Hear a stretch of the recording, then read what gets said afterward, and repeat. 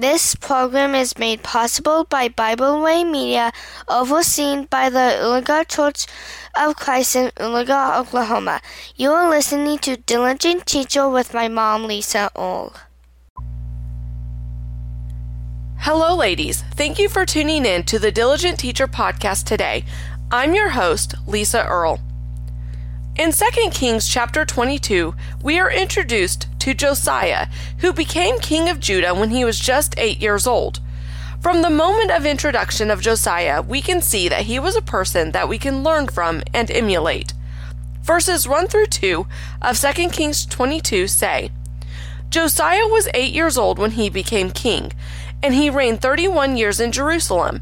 His mother's name was Jedidah, the daughter of Adaiah of Bozkath. And he did what was right in the sight of the Lord, and walked in all the ways of his father David. He did not turn aside to the right hand or to the left. Something to note here is that Josiah reigns after Manasseh, his grandfather, and Amon, his father, who were very wicked kings. Amon was so terrible that his own servants killed him after only reigning for 2 years. Josiah didn't come from good stock here, but regardless of who his fathers were, Josiah is written in history as a king who did what was right in the sight of the Lord, and we should take note of this individual. So Josiah, being faithful to the Lord, gave the command to repair the damages to the temple that had been incurred under the reign of previous kings.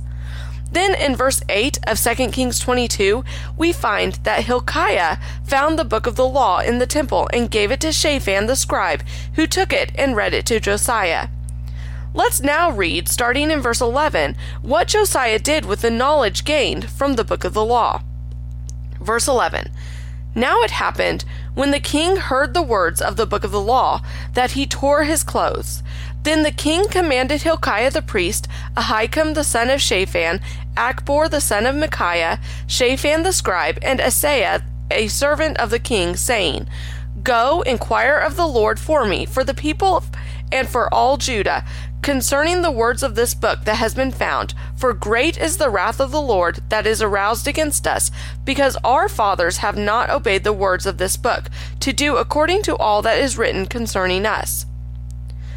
Now, unlike previous kings of Judah and all of the kings of Israel, when Josiah heard the law, he understood it, he paid attention to it, and he mourned. He mourned for his kingdom. He mourned for himself. He mourned that Judah had fallen so far away from the commands of God. And also, unlike previous kings, Josiah humbled himself and turned to the Lord for guidance. Josiah is a great example of how we should behave when we are faced with our own sins. When we have sin in our lives, do we mourn over that sin? Do we humble ourselves in realization that we need forgiveness? Do we cry out to God for that forgiveness and for guidance from Him? Let's continue the account and see what the Lord tells Josiah. Verse 14. So Hilkiah the priest, Ahikam, Achbor, Shaphan, and Asaiah went to Huldah the prophetess, the wife of Shallum, the son of Tikvah, the son of Harhas, keeper of the wardrobe. She dwelt in Jerusalem in the 2nd quarter, and they spoke with her. Then she said to them, Thus says the Lord God of Israel, Tell the man who sent you to me. Thus says the Lord, Behold, I will bring calamity on this place and on its inhabitants, all the words of the book which the king of Judah has read, because they have forsaken me and burned incense to other gods, that they might provoke me to anger with all the works of their hands. Therefore, my wrath shall be aroused against this place and shall not be quenched. But as for the king of Judah, who sent you to inquire of the Lord, in this manner you shall speak to him. Thus says the Lord God of Israel, concerning the words which you have heard, because your heart was tender, and you humbled yourself before the Lord when you heard what I spoke against this place and against its inhabitants, that they would become a desolation and a curse, and you tore your clothes and wept before me. I also have heard you, says the Lord. Surely, therefore, I will gather you to your fathers, and you shall be gathered to your grave in peace, and your eyes shall not see all the calamity which I will bring on this place. So they brought back word to the king. God had already decided on punishing Judah by this point. They had done abominable wickedness and had left God for idolatry and for relationships with pagan nations. But God also recognized the humility of Josiah, and he showed him mercy. The example of Josiah doesn't stop there, though. To sum up what we have learned so far is that Josiah was faithful to God. He heard the book of the law and recognized his own sin and the sin of the people. He was distraught over that sin. He mourned for that sin, and then he sought God to find out what to do. Those who harden their hearts so much that they can never recognize their own sins to repent of them run the risk of losing their own soul. Manasseh and Ammon were guilty of this. They didn't even care about finding the book of the law. They were the kings, and they did what they wanted to their own detriment. Josiah broke that mold, though. He went against his father and his grandfather and followed the Lord. And if you think that he didn't have opposition in Judah, think again. Now, let's move on to chapter 23 of 2 Kings. Let's start at verse 3. Then the king stood by a pillar and made a covenant before the Lord to follow the Lord and to keep his commandments and his testimonies and his statutes with all his heart and all his soul, to perform the words of this covenant that were written in this book. And all the people took a stand for the covenant. Now Josiah has rededicated his life to the Lord. This completely goes against the once saved, always saved philosophy that is so prevalent in our society. Now, this is the Old Testament, and there is a difference to the New Testament, what we are living under today. But with that said, we can still learn so much from the Old Testament, and many of the ideas and commandments were also written in the New Testament, this being one of them. Even though Josiah was faithful, he recognized that he was wrong, sincere, but wrong, and then took the step of asking for forgiveness and then rededicating his life to the Lord. Then, not only did he do that, but he did it in the view of his citizens, and then they made that oath too. I love the last sentence of verse 3. And all the people took a stand for the covenant. They took a stand. No longer were they going to vacillate between following God and following the nations around them. No longer were they going to let pagan idolatry stand between them and the God who had done so many great things for them. They took a stand.